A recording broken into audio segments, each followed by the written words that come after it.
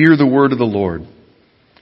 In the time of Herod, king of Judea, there was a priest named Zechariah, who belonged to the priestly division of Abiah. His wife Elizabeth was also a descendant of Aaron. Both of them were righteous in the sight of God, observing all the Lord's commands and decrees blamelessly. But they were childless, because Elizabeth was not able to conceive, and they were both very old.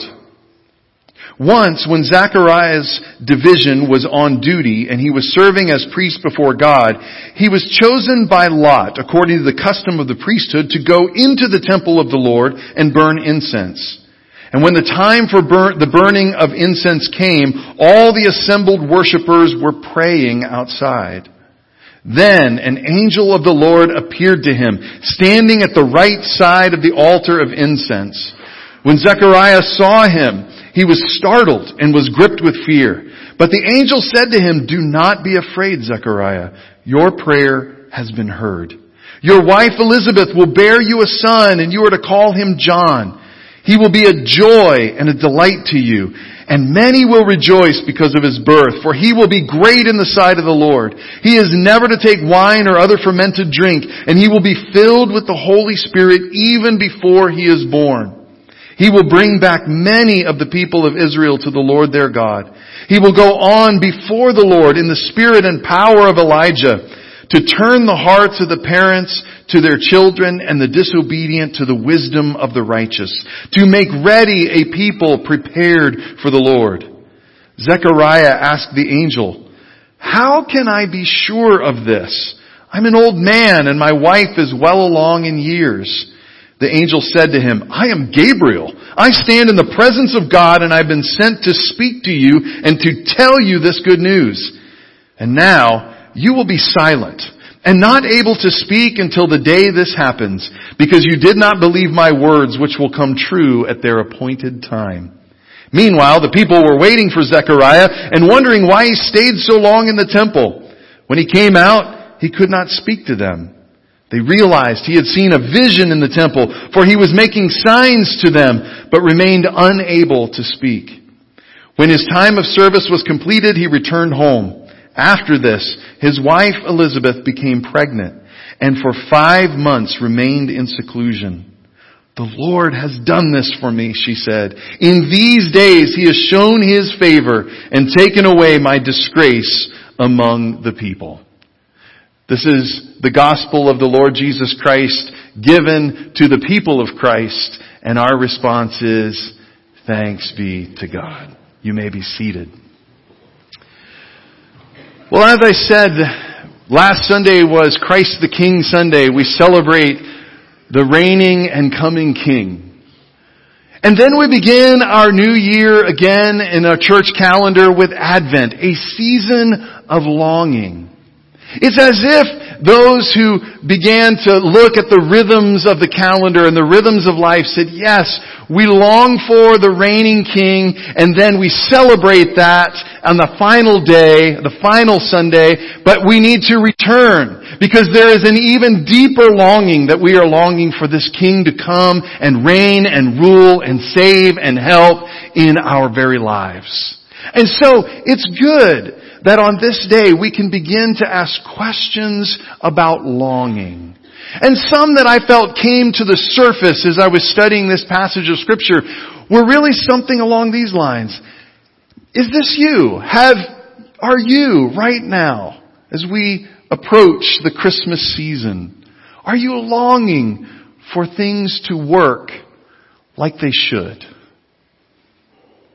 Maybe it's in your work. Maybe it's in your family. Maybe it's something that you struggle with. Are you longing for things to work like they should? It just seems like no matter how hard you try, things just never seem to work out the way that they should.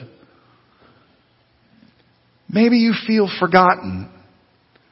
Like maybe God has just kind of abandoned you out there. You've been forgotten. You're not quite sure what's happening.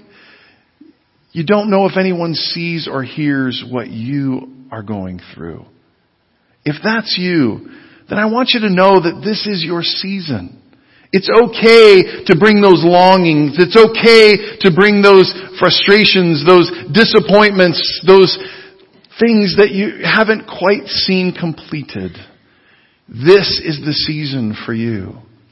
And we see this, I don't know, I was reminded last night we began our yearly watch through a lot of the Christmas specials. How many of you have watched White Christmas already? Anybody? Okay. Already? How many of you have watched it ever? Okay, good. So you know who this is, right? General Waverly. As we were watching it last night, I thought, that's the longing, right? He had given his life in service. We see right at the beginning, he had given his life in service to the army during World War II, but he had kind of aged out. And right at the beginning, he was being sent home because he was just not going to be useful anymore, I guess, or he was just too old for the army's purposes. And you could see the deep grief that he had as he had given his life to these men and to the service, and now he was having to go home while they stayed and fought on in the war.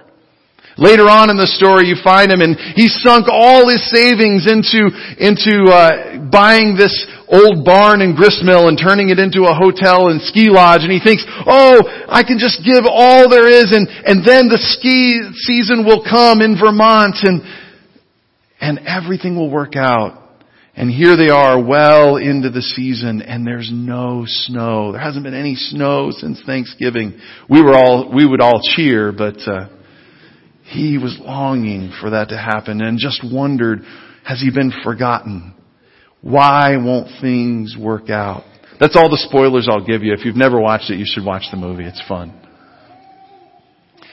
But like General Waverly, we meet the characters, we're introduced to the characters of Zechariah and Elizabeth. I want to tell you a little bit about them because I feel like it helps. The Bible tells us that they're both from priestly families. They're both from Aaron, and if you want to look back into the Old Testament, into the Hebrew Scriptures, you'll see that Aaron had 4 sons, 2 of which survived, and they began the priestly nations. And the priestly tribe was to be different. It was to be set apart. They weren't given specific land. They were supposed to be supported by those around the community, and they were supposed to be representatives between the people and God and between God and the people. So they did not hold land or work land. Their sole purpose was to be about God's business, about representing God to the people of Israel and representing the people of Israel to God. And so they were both from this priestly family. I hope maybe they were second or third cousins twice removed on their mother's side. I don't know.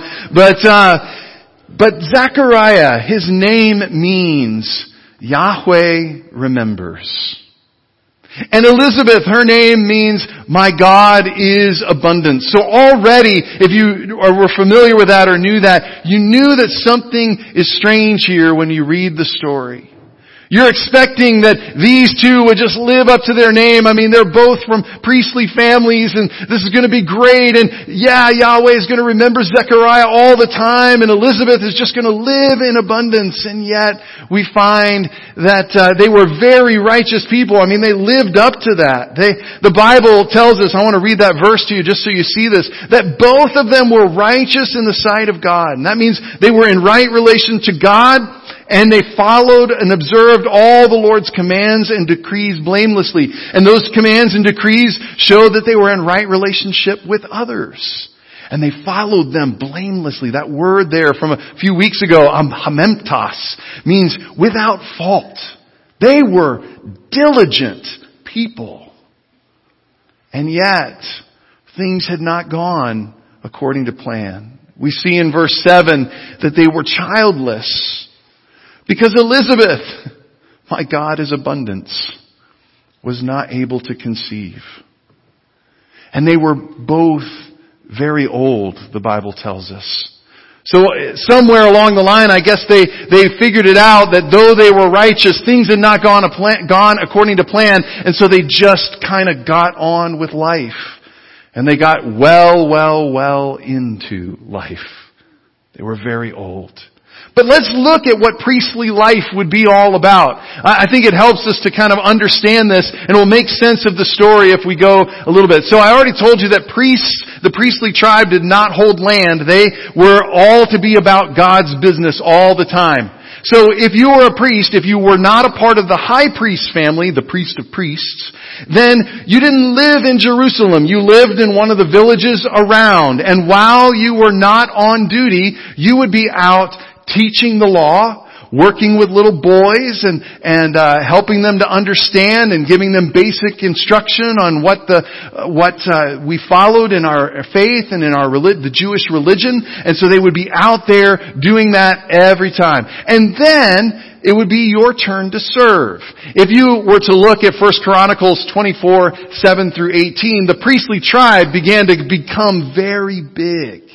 And so David divided all of those things into 24 divisions. And we found out that Zechariah is a part of the division of Abijah. That's the 8th division. So once every 24 weeks, Zechariah would have to go in. So sometimes it would be a couple of times a year. Sometimes it would be 3 times a year. But all the priests would come into Jerusalem and work night and day when there were the big major festivals. Yom Kippur and the Day of Atonement. All those things. They would be there offering their sacrifices. So 3 to 4 times a year they would have to go in. The other time they would be out teaching in the villages wherever they lived. But the high point on those weeks, if it wasn't a major Sunday, or a major Sabbath, the high point would be the altar of incense. Now this was important. This was something that took place, and we saw in our passage that he was to go into the temple. A lot of the priestly work was done outside, around the temple, seeing people, praying for sick, offering the sacrifices, all of those kinds of things. But there would be this one moment where they would draw straws, or they would draw lots as to who got to go into the temple. And because many scholars that I read this week said there were about 24,000 priests at this time, the drawing of lots meant that for some of these priests, this was a once in a lifetime opportunity that their lot would be drawn to go in. And you would go in and there would be 4. This is not going into the Holy of Holies that happens one time a year. Some of you know about this, and they were always afraid that that person wouldn't be pure, and they would go into the presence of God and drop dead, so they tied a rope around his ankle so if he dropped, they could pull him out instead of going in. This is not that. This is the altar of incense. It's right outside the curtain of the Holy of Holies. And there would be 4 men who were chosen to go in for this offering of incense. The first one, if you were that first lot that was drawn, your job was to go in and to clear off the ashes from the altar of incense and to carry it out. So you would go in, you would do your job, and you would go out. The next person would come in with the coals from the altar, and the new hot coals would be placed on the altar. That was the second person. Then you would go out. The third person would come in with the incense, the things that would make up the incense, and they would grind it up and make sure it was ready, and they would leave it. And then the fourth person. So you already see how this works. This is your lot might be chosen, but you might not be that fourth person. You might be the first or the second or the third. That fourth person is the priest who comes in and takes the incense that's been prepared and puts it on the coals that have been prepared, and the smoke begins to rise. Now this would take place after the sacrifice. And the Bible tells us, even in our story, that they were all out, the worshipers were outside the temple, and they were praying and worshiping. And Zechariah's once-in-a-lifetime chance has happened. And the person has gone in and cleared it away, and the next person has put the coals on, and the third person has come and ground up the incense and made ready for Zechariah to walk in. That incense, as the smoke rises, is offered after the sacrifice, when the people have been purified, so they were ready to communicate with God. And the smoke rising symbolized the prayers of the people. And here's the thing.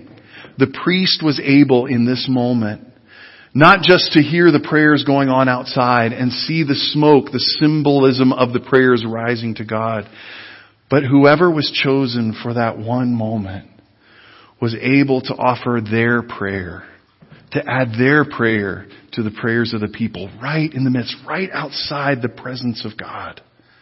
This was truly a once in a lifetime. Then they would go out and bless the people. It's really the high point of the service. This is where we jump into the story. And this is where Zechariah's chance has happened. His once in a lifetime chance. He drew the lot to give the offering, not to just clear it away, not just to add new hot coals, not to grind the incense, but to actually place the incense before the Lord, to see the smoke, the symbol of the people's prayers, rise to God, and to join his one prayer to their prayers in the presence of God. He could finally add his prayer. So what is his prayer? Well, we don't actually get to hear the words. But we can assume because what? The angel shows up. Can you imagine being all alone in this big building with all the symbols of the Garden of Eden all around, this beautiful place, quiet. You can hear the murmuring of prayers outside, and the smoke is going, and the smoke goes everywhere. Just a little bit of incense creates a lot of smoke, and all of a sudden as you're praying your prayer, there stands somebody in the midst of the smoke with you. I think we would have the same reaction as Zechariah. Whoa! And he was afraid. But the angel says, the Lord has heard your prayer, Zechariah. And you will have a son. And you're to name him John. So we don't actually hear his prayer, but we can assume because of what Gabriel said that his prayer probably went something like, oh God, give me a son. His once in a lifetime chance. He asks for God to fulfill the longing of his family. The thing that never seemed to work out. The thing that just seemed to be hanging out there. The thing that caused those doubts of, has God forgotten me? To come out and to come up. And as he takes his once in a lifetime opportunity, he asks God to fulfill the longing. The angel says to him, do not be afraid, Zechariah. Your prayer has been heard. Your wife Elizabeth will bear you a son, and you are to call him John, which means Yahweh is what? Read it. Gracious. Can you imagine what was going on in his heart as he heard this angel speak this? But what does he do? The Gabriel goes on and describes the son. He goes on and says, let me tell you, his name is not only going to be God is gracious, but I want to tell you about your son. He uses a lot of biblical metaphors. We should already be on board understanding this is strange. It seems like the continuation of the Abraham and Sarah story, where they were advanced in years and yet were promised a son. But there's Samson, who was never to have strong drink pass his lips. There's Elijah and Jeremiah, who were filled with the Spirit before they were born. There's all this language about the herald, the one who's to go before the Messiah comes and to announce it and bring people to return to the Lord. I think if any of us got this description from an angel about a child we'd be like, yes, awesome. But what does Zechariah do? How can I be sure that what you're saying is true? Brothers and sisters, the desire to be certain can lead to all kinds of wackiness. There is an angel of the Lord standing before you announcing this, and you're saying, how can I be sure? Now, we shouldn't judge, because we do the same thing, don't we? We do the exact same thing. Oh, maybe it's not an angel standing before us, but I'll give you an example. We have seen, and you have prayed with us all through the time when Lori didn't have work, and we wondered, and we saw God supply and supply and supply and supply and supply every need. This week, had a little fender bender. After we're sure everybody's okay, what's my next thought? How are we going to afford this? Oh. We do it, don't we? God can be faithful and faithful and faithful and faithful, and something trips us up. Oh, now what's going to happen? So we shouldn't be too quick to jump on Zechariah. maybe we should try uncomfortably to slip into his shoes and say, where do I do this? Where am I just like that? So the angel tells Zechariah, well, you're going to be silent. You won't be able to speak for 9 months. Now it sounds like a real punishment, doesn't it? But I honestly wonder if they understood that maybe he needed 9 months to reflect on the faithfulness of God.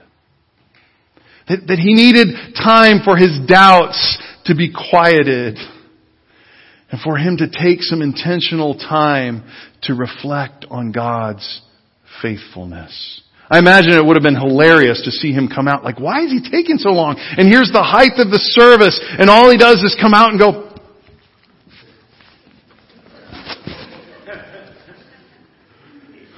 that'll make no sense to people who are listening online.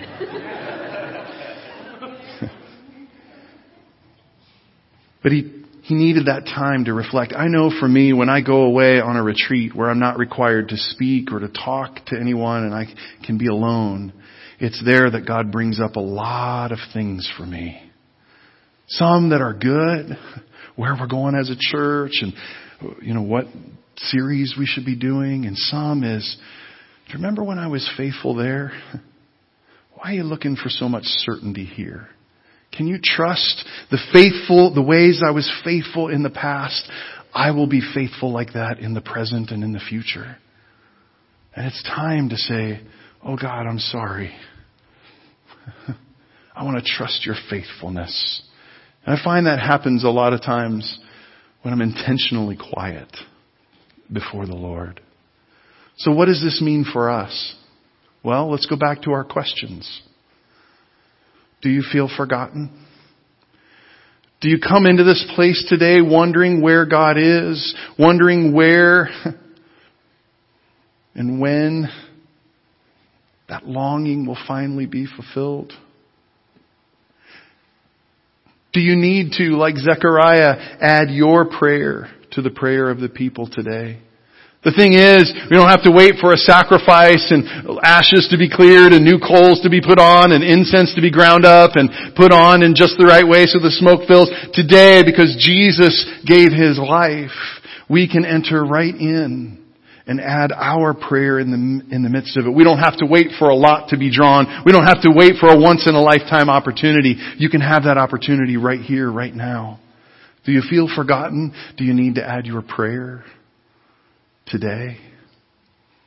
Do you need to reflect on God's faithfulness during this season?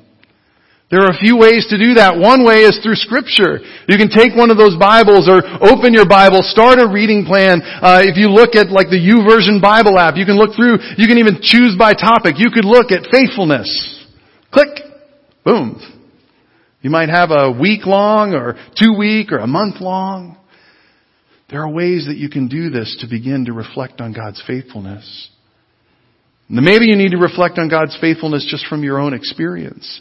To look back and say, God was faithful there, and God was faithful here, and God was faithful here. I would encourage you, many of you are in life groups, and if you're not in a life group, you ought to be in a life group. We need each other. You don't need just a sermon for 20 minutes on a Sunday. You need a group of people where you're praying together, encouraging one another, studying. Maybe you need to get together with somebody you know and say, where has God been faithful to you in this year? And you need to testify to one another, to talk about God's faithfulness. Because there's something about when we hear that God was faithful to Joyce, that I am encouraged and might understand that God could be faithful to me. Or when God is faithful to Steve or Scott, that God might be faithful in that same way to me. Do you need to spend some time reflecting on God's faithfulness? Lastly, would you, during this season of longing, dare to believe? Dare to believe that the name of Zechariah is true. That God remembers. It's not, this is a problem with the English translation. It's not that God forgot and now He's like, oh, yeah, I gotta help them. No. It's the kind of remembering that is ongoing. That when I go on a trip away from Lori and Jackson, I remember them. I carry them with me. One of the prophets would speak for the word for God and say, I have you graven in my palm. That's how I remember you. Would you dare to believe this Advent season that God has your name written in His palm? He remembers you like that, even in the midst of your longing and your wondering. God remembers. Would you dare to believe about Elizabeth, that my God is abundant, that in the midst of your need, in the midst of the things that you need to survive, that there is a God who is abundant. To dare to rest on that, to dare to be generous because of that, to dare to rest and say, if I have God, I have all that I need. And lastly, would you dare to believe the name John? That God is gracious. And if there's something that you have been longing for God to save you from in your life, if there's a habit or a pattern that just you can't seem to get through, would you dare to believe that our God is a God who is gracious? And He sees you, and He loves you, and He's longing for you to speak with Him, to confess that. It just means, confession in Greek just means to say the same. To say, this is what I'm struggling with, oh God, I come to you with this. And to believe that the name of John is true. That God is gracious. Well, I would love to complete this story for you. And if you're interested in hearing the completion of this story, just keep reading on through. You'll read through the announcement of Jesus' birth, which is going to be in 2 weeks. Pastor Kyle will be preaching to us on that, the announcement to Mary. And then after that, you can read what happens. But this is Advent, a season of longing. So we're not going to complete the story. We're going to stay resting with the questions. Do you feel forgotten? You can add your prayer today. Do you feel like you have longings for things to work? Our God is faithful. Our God remembers. Our God is abundant. And our God is gracious. Let's pray. Father, we pray today that as we come into this place, we would know that it is very appropriate to bring, like Zechariah long ago, our longings for things to work the way they should. Our longing to see your faithfulness once again.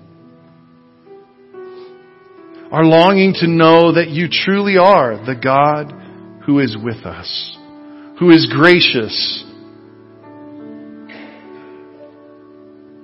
So today, on this first Sunday of Advent, I pray that my brothers and sisters would be able to bring their prayer and add it to those that are going on all around them.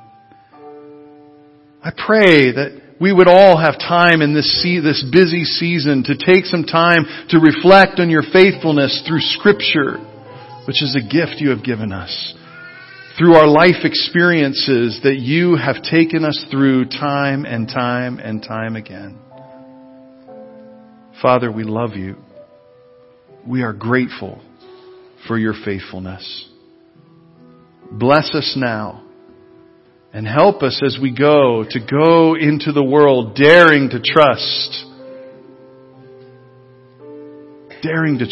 that you are abundant, daring to trust that you remember, daring to trust that you are gracious. For we pray these in the name of our longing fulfilled, the name of Jesus, Emmanuel, God with us.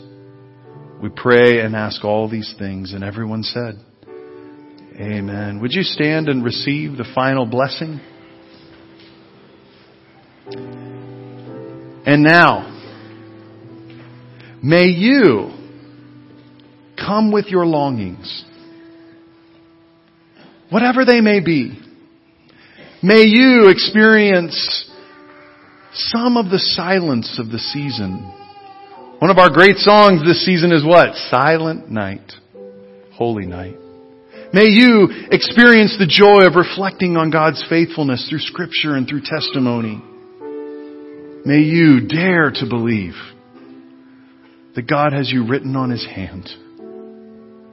Dare to believe that He is abundant. Dare to believe that He is gracious. I pray that as you do that, God would meet your longing that will only be found in His Son, the greatest gift of all, Jesus Christ. I pray these things in the name of the Father and the Son and the Holy Spirit, one God, forever and ever. Hallelujah. Amen. Go in His peace.